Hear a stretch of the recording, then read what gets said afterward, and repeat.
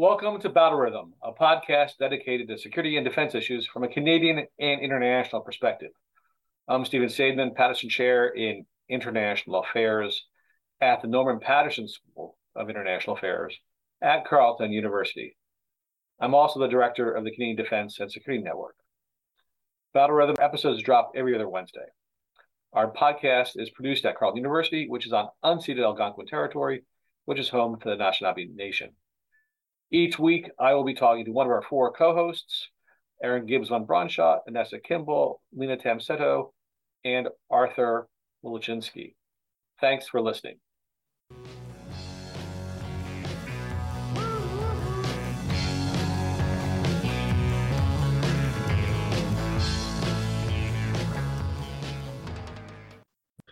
Welcome back to Battle Rhythm. It's been a while since our last episode before the break. This week, we have Erin Gibbs Van Brunschot from the University of Calgary as the co-host du jour. How was your break, Erin? It was very good, Steve. I hope you had a good one too. Mine was exceptionally short. It felt like 1 week does not go very far. Well, the heavy wears the crown of the vice dean. So I guess you had a lot of stuff up to the end and start early again, right? Yeah, I think there's always that rush when people think that they have to get something done before the break. So it wound up being very busy that last few days before we all departed. How about yours? How was your holiday? Well, I spent most of it making cookies, so I can't really complain about my break. I had a big outburst of baking before I left, and then I had fun distributing the cookies to my friends around town. And then when I got back, we had not managed to get gifts for our neighbors, so I made another burst of cookies with my new cookie gear that I'd gotten over from Santa. So I had a good break, I think.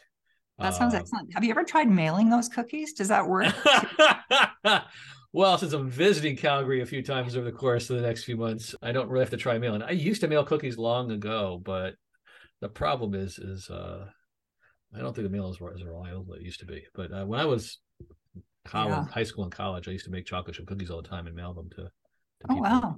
But, so you've been doing this for quite some time. That's good to hear. Well, the cookie thing was something I used to do and then went away, and it's now back in full force. I promised my wife after we both gained weight over the holidays that I'd stop baking for a while, but Valentine's Day is coming up, so exactly, got to get that chocolate ready. Yes, that is definitely my wife's preferences for chocolate desserts. Mm-hmm. All right, enough of that. So today we're going to talk about a few different issues. We're going to start with Brazil, when they had the various people see or run into the Brazilian Congress building, which I've been into, but I was my visit was much more peaceful. Were you surprised? Did it seem like January 6th? You were having a case of deja vu? Yes, it did seem a lot like January 6th. It's sort of like history repeating itself, but just in a different location. So it was a bit scary to see all of that happening. It was very January 6th, like in terms of where they went, what they did, and some of the rhetoric was also similar, if not maybe even scarier in some ways. Why was it scarier?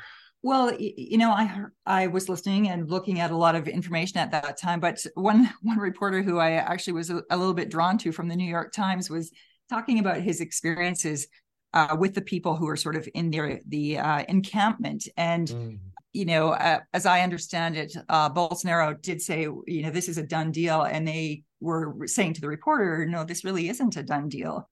We're going to do it no matter what they say anyway. So they seem to have a bit of a momentum that was carried on regardless of what their leader supposedly was saying. So, I think in the January 6th episode, we can attribute a lot of what happened, I think, to Trump.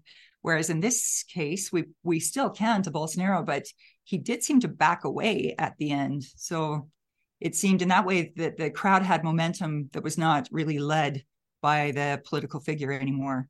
Does that resonate with what you? Yeah, well, I think that is a key distinction of the centrality of Trump to the event, whereas Bolsonaro was eating fried chicken in Florida. Exactly. So, on the one hand, one of the big differences was that when this happened, Bolsonaro was no longer in power. So I think a critical difference was that Lula was already in power, whereas Trump was still in power. So We've already seen a strong reaction by the Brazilian government, the legal authorities to begin arrests and all that sort of stuff. There was a bit of a lag waiting for Trump to leave power and for Biden to assume power. So I think that's one critical difference that made this less severe. One thing that might have made it more severe or more scary is that Brazil's history of civil military relations is just a wee bit different than the American one, where the question is would the military intervene on behalf of Bolsonaro? In the United States, is the National Guard going to stop this? And will they do, or will they do nothing? And ultimately, the National Guard didn't do anything in a timely manner. But there was no sense that the American military was going to come out and support the insurrectionists. No, exactly. The initial reports in D.C. on January 6th was, the cops are letting them in. But then you saw very quickly how the DC cops and the Capitol cops put their lives on the line, quite literally, to stop or slow down the insurrectionists and save lives that day. Whereas I think we saw more pictures from Brazil of the police at the Brazilian Congress, who are military police, welcoming the insurrectionists or the rioters or protesters or whatever you will call them. Mm-hmm. So that is also something that makes things a little more troubling. So they're comparable, but they're not the same thing. But there is the populist election denying thing is the common glue. But this kind of reminds me of Arab Spring, where Arab Spring in 2010, 2011, you saw waves of protests across the Arab world, but you saw very different outcomes across the Arab world, with only one country going democratic, which would be Tunisia. You had coups in Egypt, you had civil wars in a couple different places, most notably Libya and Syria. And then you had successful repression in Bahrain and Saudi Arabia, places like that. And so you had a common motivation to protest, but it led to different outcomes because the countries had different, mainly civil military relations. And in this case, we're seeing the same common dynamic across the world of sort of right-wing populism that's delegitimating institutions, including elections and democracy itself. But you're seeing different reactions because, and it's not just civil military relations in this case, but there's larger things going on here that are at work. But it means that we're going to have,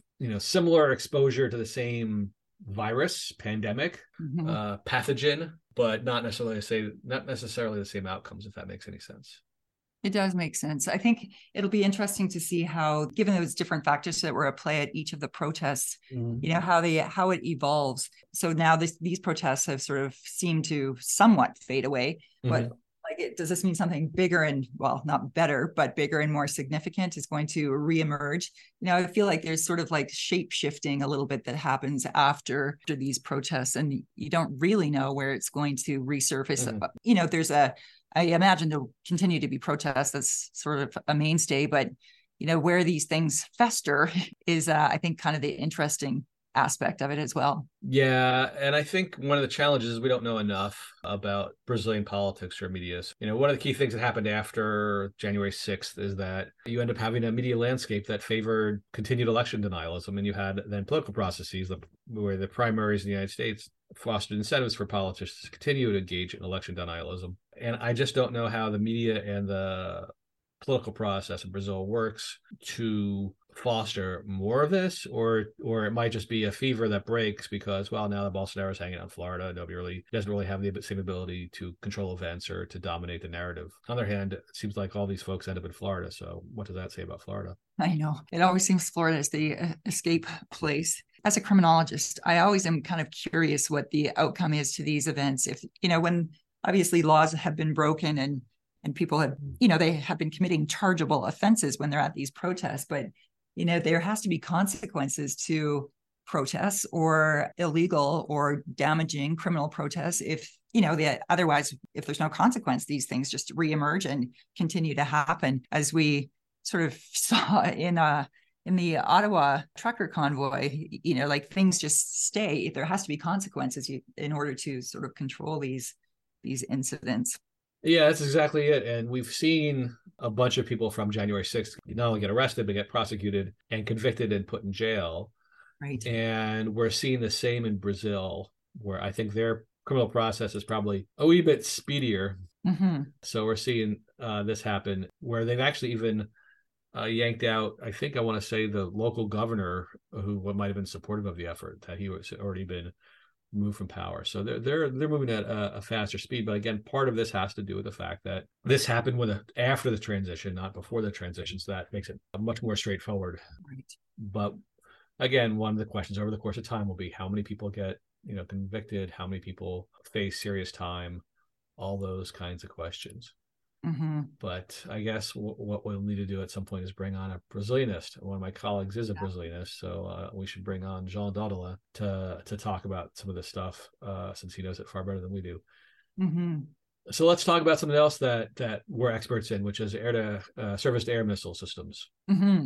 That is, Canada made news over the break by committing to spending $400 million to buy one of the United States' systems to then transfer to Ukraine, the National Advanced Surface-to-Air Missile System, or NASAMS, which doesn't quite sound as good as HIMARS, but is in the same basic category of acronyms. So when you saw this, that Canada is briefly acquiring, if it actually will ever have its actual hands on these weapons, a system that our own military has been wanting for Ukraine. So there's two pieces of this. Is this what we can do for Ukraine? And then what does it say about what we're buying for ourselves? Yeah, I guess when I first saw the story, the first thing that came to mind was our discussion of last time when we talked about what makes a good ally. Mm-hmm. So I think this speaks to a couple of different ways in which Canada is being a good ally, obviously by buying US-made missiles, as well as delivering it to the Ukraine. So I think it's a win for Canada on those two fronts. But I just don't know if this is exactly what I would have been thinking that Canada would do in terms of their support of the war effort in Ukraine. I guess I was a bit surprised about the thing, like the actual product that is being delivered here rather than some other sort of support. What did you have in mind instead? I don't know, people, I guess I was thinking that it would just be sort of other sorts of support, like whether it's not legislative changes, economic support. That would make more sense to me, that the money would be transferred and the Ukraine could then purchase what they needed themselves. I think that would have been sort of the first idea that I would have had, is that economic support would have been sort of a bit, for me, it would have made more sense than a missile defense system. Because it suggests that there's, I don't know, to me, it suggests that there's an expectation that this is going to be ongoing for quite some time. And maybe that is the expectation. But I think money is always, it's like when you want to give your kids a gift, you give them money, because then they buy with it what they need. And I know that the Ukraine has been asking for arms and, support that way. But I just would have, maybe the $500 million that they plan to support them with would have been better in cash than stuff. That's an interesting take on this. I guess for me, yes. I mean, do you give somebody a gift or do you give them a gift card? I think for Ukraine, what they really, really need is anti-aircraft weapons. And so I don't think I'm pretty sure that this system was something that Anita Anand had been spending a fair amount of time talking to the defense minister of Ukraine, Reznikov, to figure out what they want. This is not socks. This is not something that, a kid's art project that will be an unwanted gift. This is definitely what would have been at the top of Ukraine's list for Santa, would have been this kind of system. Mm-hmm. The Russians have been mercilessly sending missiles down upon populated areas. They're trying to destroy Kyiv and other cities as a way to coerce the Ukrainians into giving up, right, or at least change their what they're willing to bargain about. So this is desperately needed by the Ukrainians given Russia's strategy. So I'm pretty sure this is exactly what the Ukrainians would have wanted. I think what becomes controversial is actually when it's juxtaposed with our own procurement stuff, because it's like, exactly, these are exactly the anti-aircraft missiles that the CAF have been asking for, that there was a realization that there was a shortfall, that we used to have anti-aircraft systems, that they became obsolete, that there was a realization that we couldn't buy them in the aughts because we had to focus on Afghanistan, and Afghanistan did not have missiles of this kind, and ballistic missiles or cruise missiles to attack us. So at that time, there's an acceptance of risk. We didn't we could use these kinds of systems, but we didn't need them at that moment in time because of what we were doing. But now that that focus is over, that we're no longer worried about Afghanistan and investing in or the war in Afghanistan, it would make sense then to invest in these kinds of systems. So the real question is not why did we give these to Ukraine in some ways, but why have we not already ordered a batch of them for ourselves, given that if we go to war, we're going to be facing the same kind of weapon systems that the Ukrainians are facing. While our allies have some of these things, we can't be sure that they'll have enough to protect our forces. Now, on the other flip side of this is maybe that's the answer, is that we'll always be operating in an allied capacity. And so therefore we don't need this as long as our allies have enough of these things. But I think what this war has shown is you can't have enough of these things. No, that's true. I'm sure that you're right about that the Ukraine wanted these sorts of things. So I like the economic idea just as I think that's sort of less politically charged, given as what you've just pointed out, that somehow we were able to purchase these immediately. I don't know when the delivery date is of this system to the Ukraine, but there is that flip side that we seem unable to deliver on our own procurement issues in the same way. But I guess there's different political sorts of parameters around procurement for Canadian defense versus procurement for, a gift giving. Gift giving. Yeah, I think that's exactly the thing is that the laws and the processes are very different. And so I think, the thing that I'm struck by is it's less of a Santa Claus thing and more of like in sports, a 3-team trade where, it's the United States is now facing challenges in what it can give to Ukraine because the Republican Congress, the Republicans dominating the House of Representatives, means that it's going to be harder to pass, new bills that would send stuff to Ukraine. But selling stuff to Canada is something that can be done through a different procedure, apparently. And so this eases things for them. And meanwhile, Canada, which doesn't have domestic production of these things, but does have its own procedures, which allows it to sell arms expeditiously, allows them to do this. So it's a win-win-win. And that all three players get to do what they want to do, but it requires the three of them. But for Canadian procurement, I assume that, for us to buy these systems, we'll have to they'll have to develop a process that will either be a competition, although I don't think there'll be a competition because I don't think anybody else makes these kinds of things.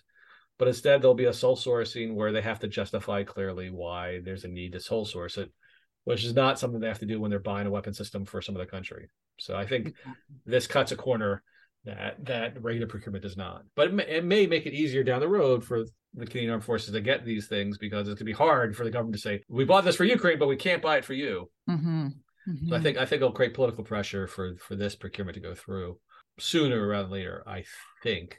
Yeah, it's definitely put it on the front burner. Yeah, I think everybody does win this way in terms of, again, being a good ally with the United States, Canada and the United States, and then offering, I guess, what Ukraine does want. It's good for everybody. It's bad for the Russians. And these days, what's bad for the Russians is good for us. Many others, yes. Yeah, I mean, one of the conversations people are having is why are we doing this? Spending resources on somebody else rather than our military. And the American response, the conversation about this has been, well, if Russia is one of our a significant threat to us, and somebody else is willing to degrade them, rather than us actually be involved in war, isn't this a relatively inexpensive investment? Because this war is going to set back Russia's military capability 10 or 15 or 20 years, given they're exhausting everything they've gotten on their shelves. There's the humanitarian thing about protecting Ukrainians.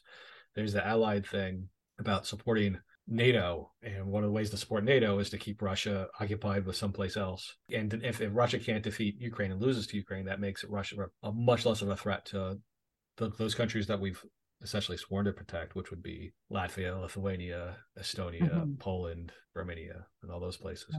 I was startled looking at the calendar today. Of course, I know what day it is, but it's just about been a year, since Russia did invade Ukraine, and it's I would not have thought that it would have gone on quite this long, but I don't know what the expectations are for when this will end, but nearly a year is a long time. Most wars last less than a year.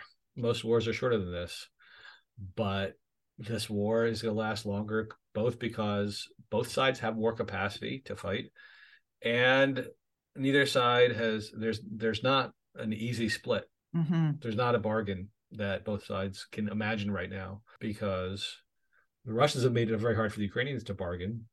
Yeah. Because the Russians have abused the people that they've, the territories they've occupied. They've raped them, they've deported the kids and abducted them, they've murdered people.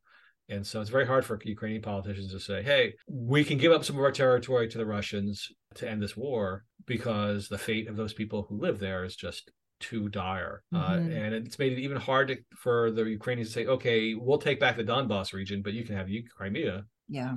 That's become very difficult. On the flip side, there's not a lot of pressure on Putin right now, it seems, from the public. But the more and more he has to mobilize hundreds of thousands of people to send into the battlefield to be used as cannon fodder, the more pressure he's going to face. So the sanctions are biting. The sanctions are, the Europeans just announced a new set of sanctions that's going to escalate the sanctions further. But I think Putin was betting a whole lot that this winter will put a lot of pressure on Europe to back down and reduce its support.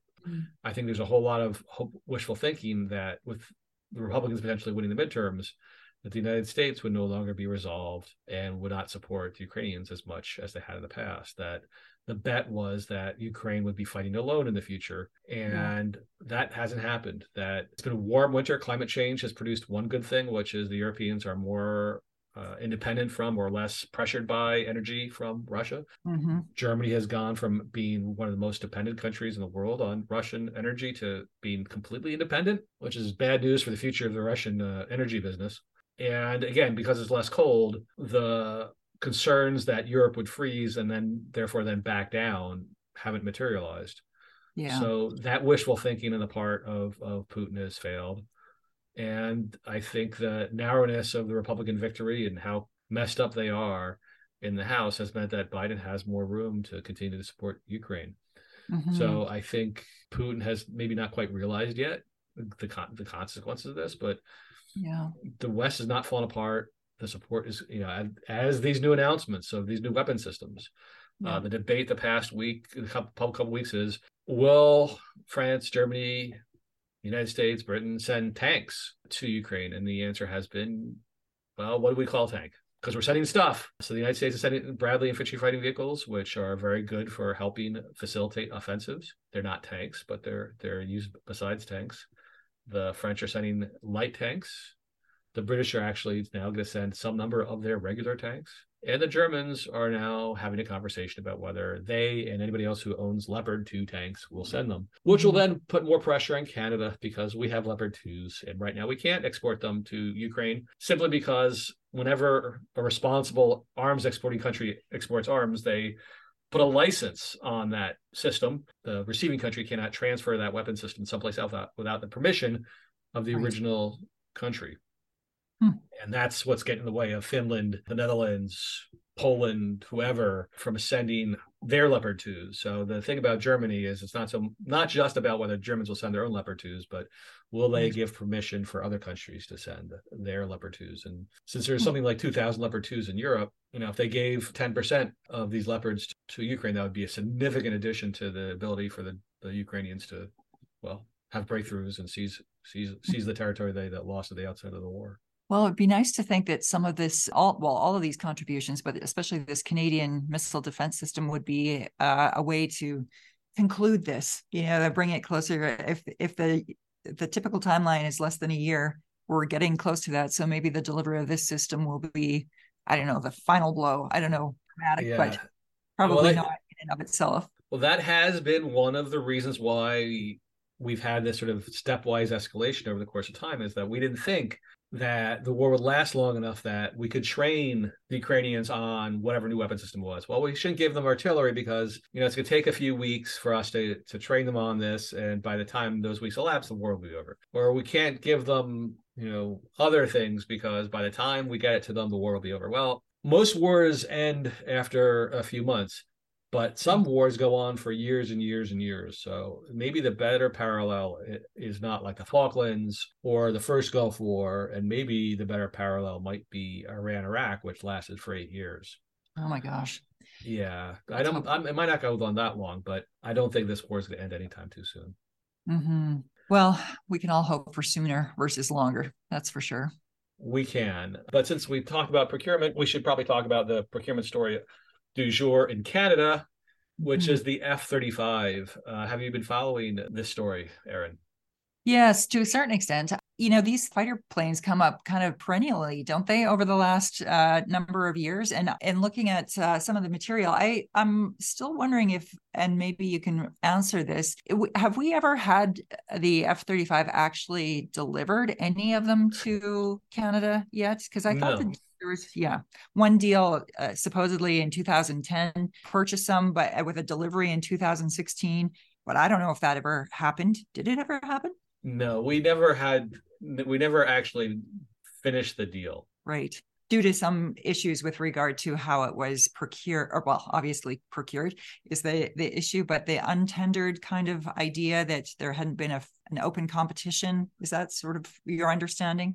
Well, what happened was the Conservatives, when they were in power, decided to have a sole source contract, right, when they didn't have a competition. And that raised all kinds of questions. And so then they went back to the drawing board and decided to have a competition, but that was never really fully executed, I don't believe. And then the Liberals came to power with Trudeau swearing never to buy F-35s, which you can't really say if you want to have an open competition. No. And so he had to backtrack on that immediately. And then they had a competition. It took them a long time to come up with the requirements and the rules for the competition. And that's the key, because one of the suspicions about the F-35 at the outset had been that the Air Force had come up with a set of requirements. That is, what do we need out of the next fighter plane? That would then game the decision so that way only one plane could win. That led to the Conservatives developing an independent panel to review the requirements for the F-35 for the fighter replacement program. And our colleague, Phil Lagasse, was on that panel. That panel changing its purpose and continuing to exist to look at other requirements for other projects, because this is always a potential problem, which is the military asks for all kinds of things, but what do they need? And when they want a helicopter, want a ship, they want a plane, they want a vehicle, what do they really need versus what do they really want? And it's partly about assessing needs and partly about making sure that there's not an effort by the military or other actors to get us to buy a specific thing. Right. So that process played on throughout this entire thing. So the requirements were still vetted. And then they had a competition. Boeing kind of got pushed out of the competition, the Super Hornet, because Bombardier and Boeing have a bad relationship, with Boeing trying to, pressure, coerce, sue Bombardier. They lost a lot of Canadian goodwill. I think the government originally the Liberals came into power expecting to buy that plane, the Super Hornet. And then the Europeans with the Eurofighter and the Rafale, those dropped out in part because they were existing aircraft that weren't really cutting edge technology. And one of the things we want is a plane that will last for 40 years, given that this last plane will ultimately fly for the Canadians for 40 or 50 years. So we were left with a choice between the Gripens, which is a Swedish plane, and actually still at this moment in time, Sweden is still not a member of NATO, and the F-35. I was not certain who would win, because the F-35 was a multi-country project, where from the get-go, it was about not only the United States putting almost all of its chips on one plane, as opposed to usually buying a few planes, one for the Air Force, one for the Navy, and all that kind of stuff. But they put all the chips on one plane, essentially. They also got a consortium of a lot of other countries. And so one of the rules of the consortium was that any country that wanted to buy the plane couldn't get a promise of building the plane in that country. Right. So that put a limit on how much Lockheed could promise in terms of jobs and investments in Canadian aerospace, essentially. Whereas Gripen did say, hey, we're going to spend $10 billion on making this plane in Canada. So I was afraid that the Liberals might be able to say, well, that factor is more important than the whole, can it fly, can it do the job factor. But it turns out that the F-35 won the competition here, just like it won in Australia, it won in Denmark, and won a bunch of other countries, because it's the most interoperable plane. That is, it's the best at communicating with other the planes of other NATO countries, the ships of NATO countries, all that sort of stuff. So that way they could all be clear about who's who in the zoo, so we don't end up shooting at each other, and that we end up all coordinating on what our targets are. And particularly the United States, since we fly North American airspace with NORAD with the Americans. So that was one key advantage. And a second key advantage is this plane, because this part is being bought by a consortium of many countries, is going to be continually to be upgraded and updated for the next 40 years. And so we don't have to pay the full freight of every single update because it's going to be a shared cost amongst all the countries that are going to want their planes to be updated. Whereas the Gripen might no longer be manufactured or supported, 20, 25, 30 years out. Whereas we can pretty sure that the F-35 will be something that will be supported by Lockheed and by the United States and by all these other countries for the long term. So I think those were the things that really mattered ultimately in the end. So that's kind of like like having an extended warranty, I guess, on purchase in some ways, drawing on some of the material that's talking about problems that have plagued the F-35 and the redesign and that sort of thing that has been required. But I guess that's maybe not atypical for these kinds of planes. I don't know. It's just when you see that you're ordering something that has already got problems, but it's probably too late to go back, of course. I don't know how I hope the warranty works, essentially. Well, the good news about us taking longer to buy the plane is that other countries have been the ones who've had to have sort of the shakedown cruises, if you will. Right. And so they've had to get planes repaired, whereas the planes we buy will have those fixes built in. So It's not a perfect plane, but the F-18, the plane that flight for us, had a lot of these kinds of problems at the start. It's a very new technology with a lot of software involved. It's not optimal, but it's better than the alternatives. And when we make this a very Canadian debate, I always push back and go, every other country had to choose between the F-35 and other things. Yeah. And damn near all of them chose the F-35 because they had some of the same challenges of they want to have a plane that operates with allies. They want a plane that will last for 40 plus years. They want a plane that has these capabilities. And there really wasn't anything else out there like this. In the past, the United States would be making multiple planes. And so countries could choose to, buy F-15s or F-16s or F-18s. When we bought the F-18, there were two other American planes that we could have chosen from, essentially. And we opted for the F-18 for a variety of reasons, which precede my time here. So I don't know exactly what the deal was, but, each of those planes had their different merits. And you had choices. And at the time, the Eurofighter was, similar. The Tornado was similar. The Raphael was similar. So you had a whole basket of planes. But I think this time around, it's just gotten so expensive to do the research and the production of these advanced weapon systems. So one last question people would ask me would be, do we need fighter planes at all? Why can't we just not worry about this? Because are the Russians really threatening our airspace? And there's a two-part answer to this. The first part is, well, the Russians do send their planes near our airspace every once in a while, and we have to send them away. What do we send them away with? Our fighter aircraft. And so if we don't want to have our fighter aircraft, then we can let the Americans do it for us, which means then we're sacrificing a little bit of our sovereignty by having the Americans guard our airspace. And I don't think that would go over well with the Canadian people. Or we can wait 20 or 30 years for when drones are capable to do this. But in between, we wouldn't have much of a capability because the planes we have are really old and they're going to last another 10 years or so, but not much more than that. The second thing is that of all the heavy equipment we've bought over the past 50 years, we might have used our fighter planes more than anything else because they did drop bombs on Kosovo. They did drop bombs on Libya.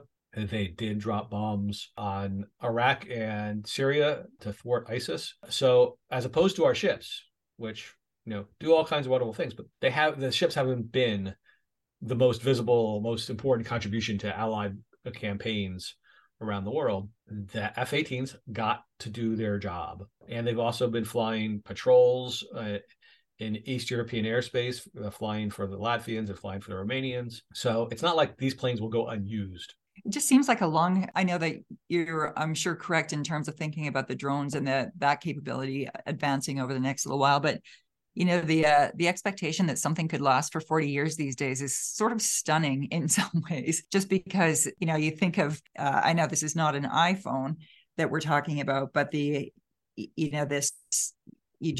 technology is changing so fast and you can't even get your old iPhones updated anymore. And we go through small electronics so quickly, TVs, phones, that sort of thing. And so to have something for this, I guess this is why you're paying so many dollars, but it just seems in this period that we're living in that a 40-year expectation for a plane is a very long time. It is, but the big sales pitch that Lockheed Martin makes is that it's essentially a software platform. Yeah. And so you can keep on updating software without getting new hardware. So that's their big pitch. The other thing I would say is that the United States is currently in the process of rehabilitating or refurnishing, renovating, I don't know what the right reword is. Mm-hmm. They're B-52s, the bombers that were built originally in the 1950s and 60s. And they are now expecting those planes to fly for 100 years.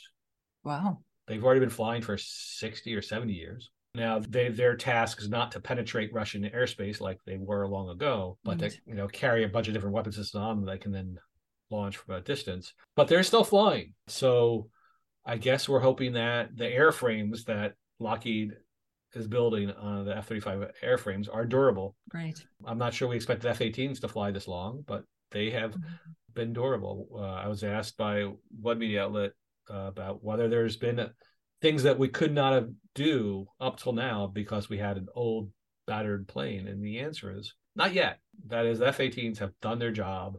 There hasn't been a mission we haven't been able to do because we didn't have the latest technology. The delay from 2010 to 2023 of acquiring the F-18 of the F-35 or whatever else plane hasn't really made a difference in what we can and cannot do in the world. That was going to end at some point in 5, 10, 15, 20 years as the F-18s can't fly and as we want to have the ability to counter the latest technology.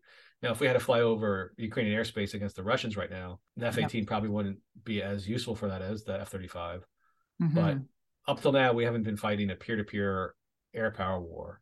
So the F-18 has been just what we needed for as long as we needed it. But planes do have an end date. And they do. The F-18 is not going to last 100 years like the P-52. No. Boy. Well, that was a lot. One thing I want to do before we go away and have our feature interview with Sarah-Myriam Martin-Brûlé is I do want to mention a couple of the opportunities we have coming up with the Canadian Defense and Security Network. First one is our Summer Institute will be advertised soon, so that way people can start to sign up for next August Summer Institute. We've had you participate in that, Erin, and we really appreciated the contribution you made. Thank you.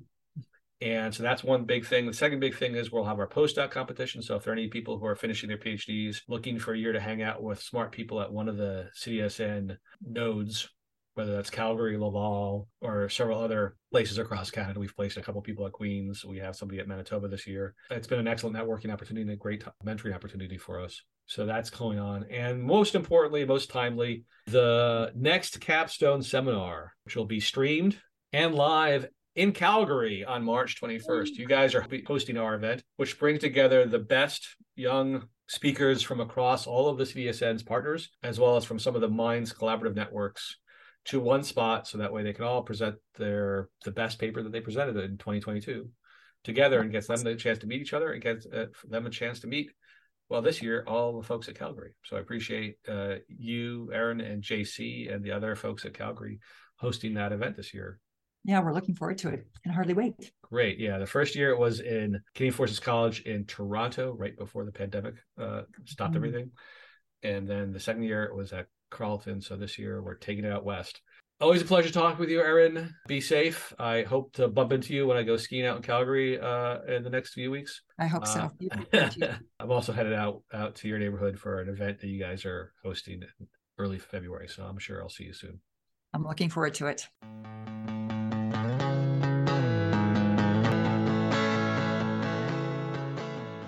Today on Battle Rhythm, we're talking with Sarah-Myriam Martin-Brûlé, hardly a stranger to Battle Rhythm or to us, particularly since she used to be a student of mine before she went far beyond me. And she is the co-host of Conseils de sécurité, which is our Francophone podcast that she's been hosting for more than a year and a half. It's been on hiatus for a while as she's been searching and scouring the country for a suitable co-host for this premiere podcast. Sarah-Myriam, how you doing?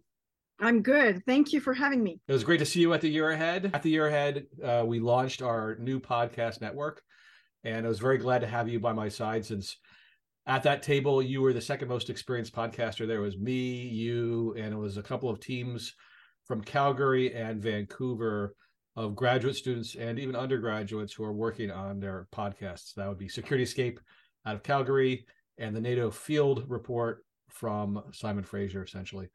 And so it was great to have you there. How did it feel being the grizzled veteran compared to the young pups on the podcast universe? Well, I'm only 34 episodes ahead of them, so I'm that of a veteran, if that would be the threshold. But it's quite exciting to see that that graduate students and undergraduate students are finding different platforms to have a voice, share their interest, their research, and promote one another. And they've been able, SecurityScape, since they've been going longer, they actually had a season last year. So their second season is going to launch in the winter. They've actually interviewed people. It's not just students talking to each other. They've interviewed a variety of people. But that brings up the topic of your podcast that you've been doing for 34 episodes, formerly co-hosted with Thomas Junot. You've had a variety of people on your podcast. Can you tell us a few of the people that you've interviewed thus far?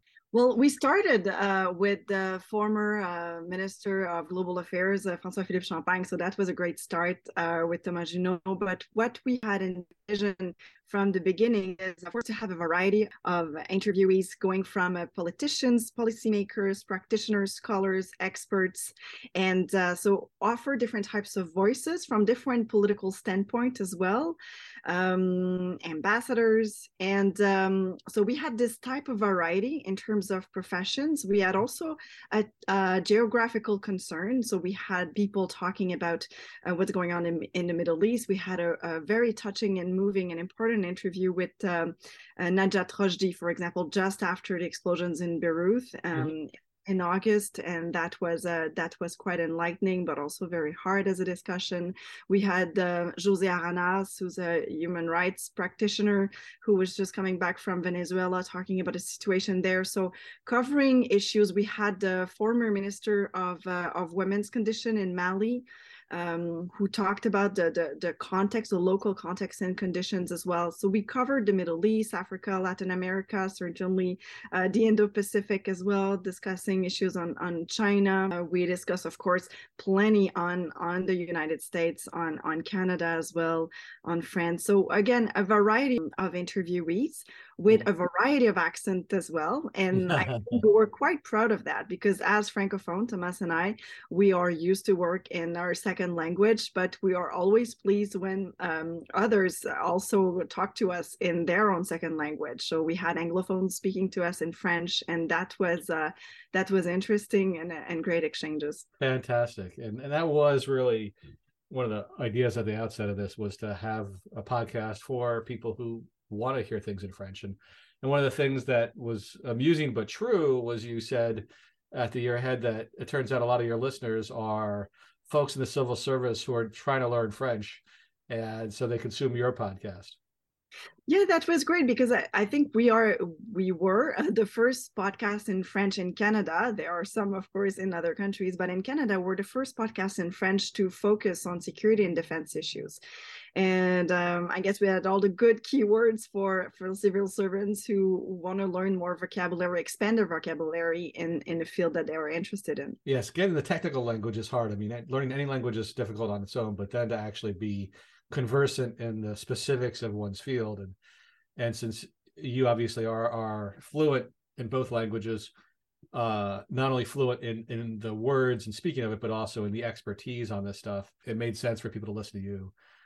So that raises the question, what are your plans for the next season of CDS? Well, I won't reveal all the plans, obviously. We have a great guest speaker in the pipeline, I will say. Also, a surprise co-host. So we've announced at the year ahead that Jean-Christophe Boucher will be co-hosting some episodes with me, and I'm so delighted by that. Jean-Christophe Boucher is a professor at University of Calgary.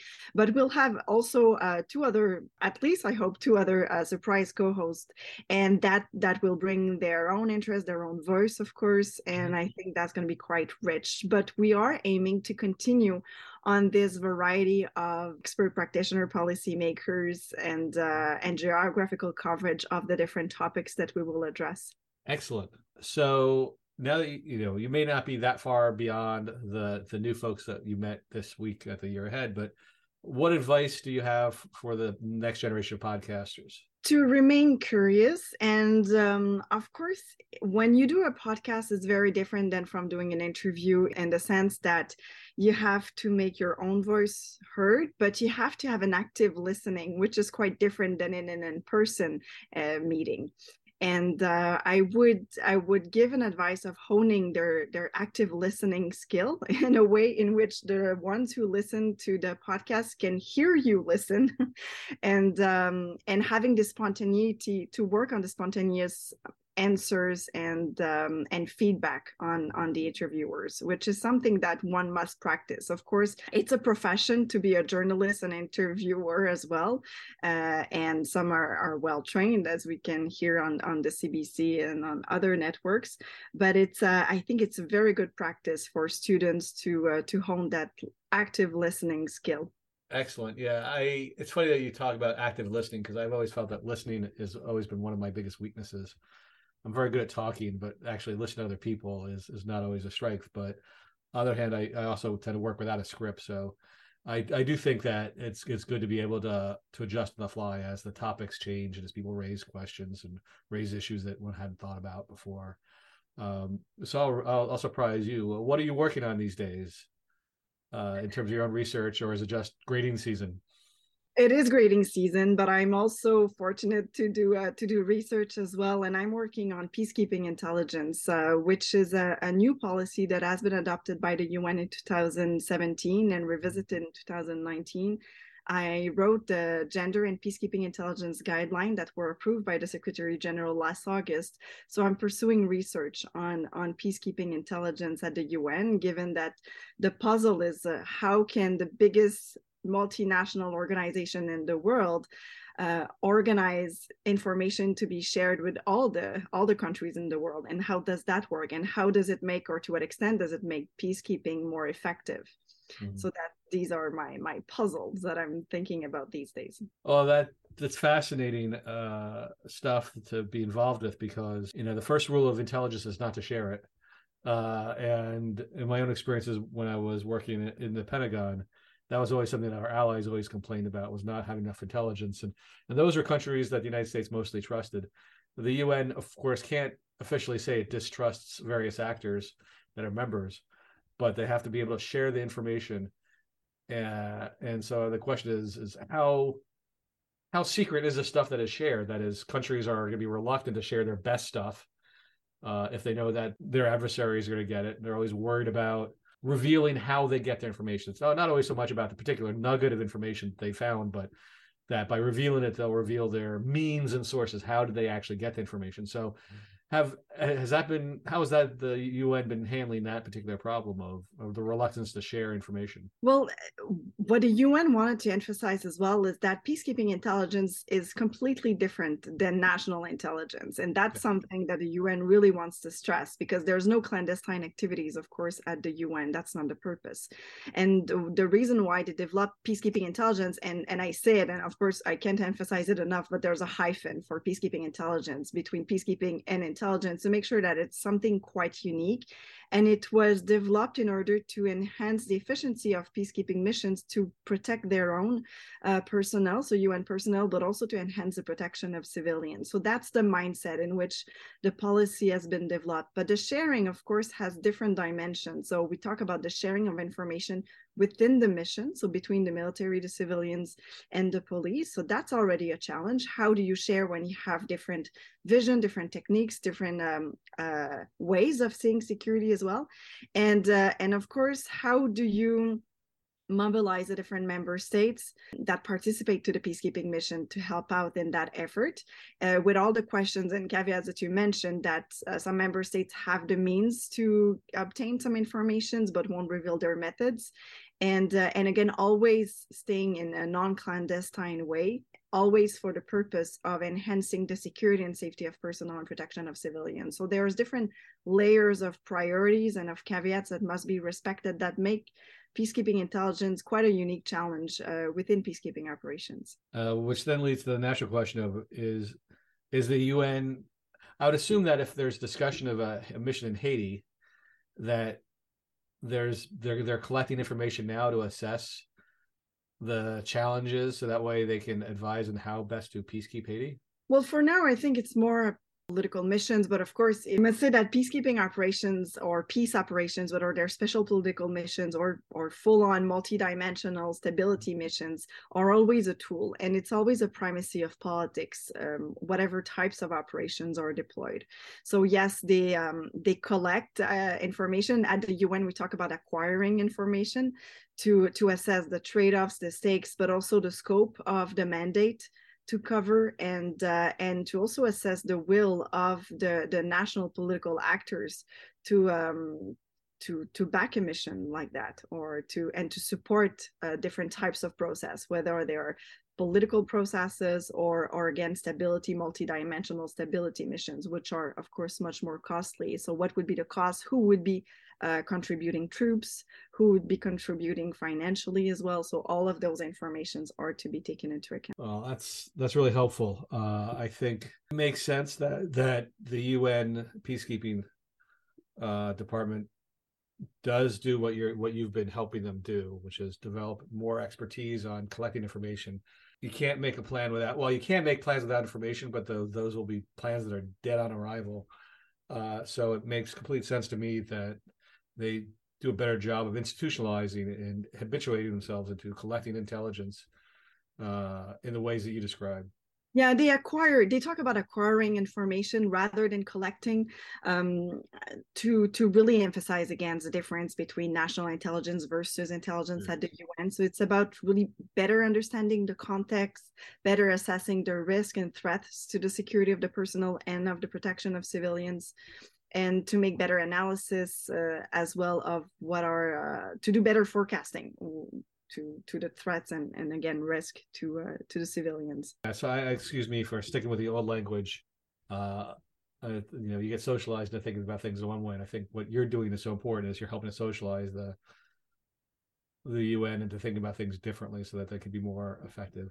And they're putting up new trainings as well, and I think that's great because there are new handbooks. So I was lucky and glad to co-author the first Joint Mission Analysis Center handbook on analysis. So to provide a certain standardization. So of course the challenge is always to provide a standard of doing analysis while being anchored in the different contexts of the missions, because of course those contexts vary significantly if you are in the South Sudan or in Central African Republic or in the Democratic Republic of Congo or Mali.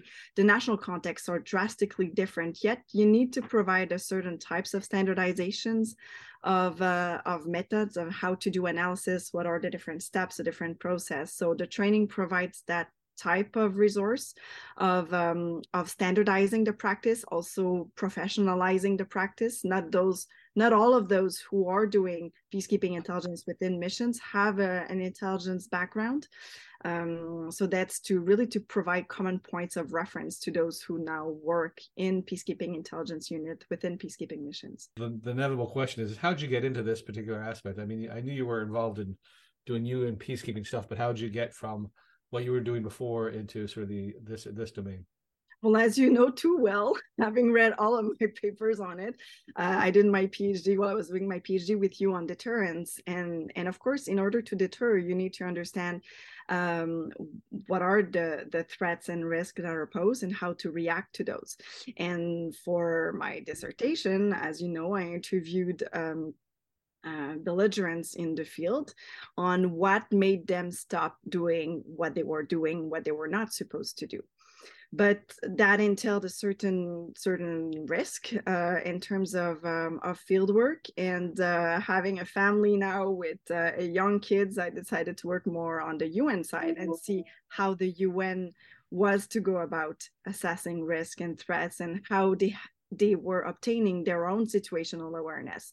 So I got more interested in the situational awareness analysis from the UN side and from peacekeeping side.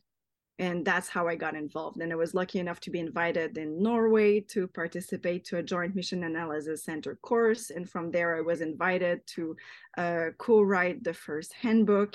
And from there, I was invited by the International Peace Institute to write a first report on peacekeeping intelligence. And that was released in 2020.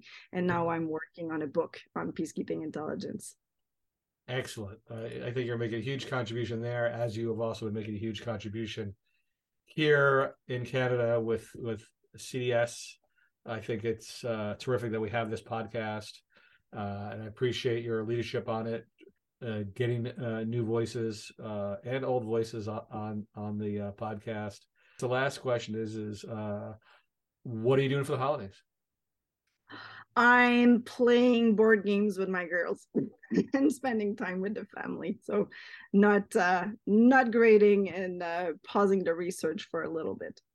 And you're not traveling? Not traveling. Nope, staying home.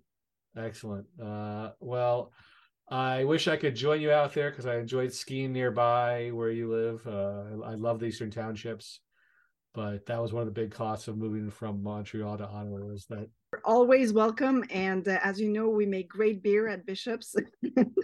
We always have you're always welcome to come on campus.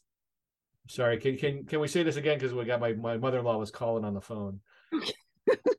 So while you're playing games, I'm headed south to hang out with my mother-in-law and hang out with my sister-in-law and my nieces, who I only see once a year. It's the great American trade of Thanksgiving for one family, Christmas vacation with another family. So it involves lots of driving. But I really wish I could go out and hang out with you in Bishops, because the Eastern Townships were one of my favorite parts of Quebec. Well, you're always welcome. And as you know, we make great beer at Bishop's University as well. So we can provide you with that. And we would look forward to have you back on campus anytime. That sounds terrific. Have a great holiday and a happy new year. Thank you to you as well.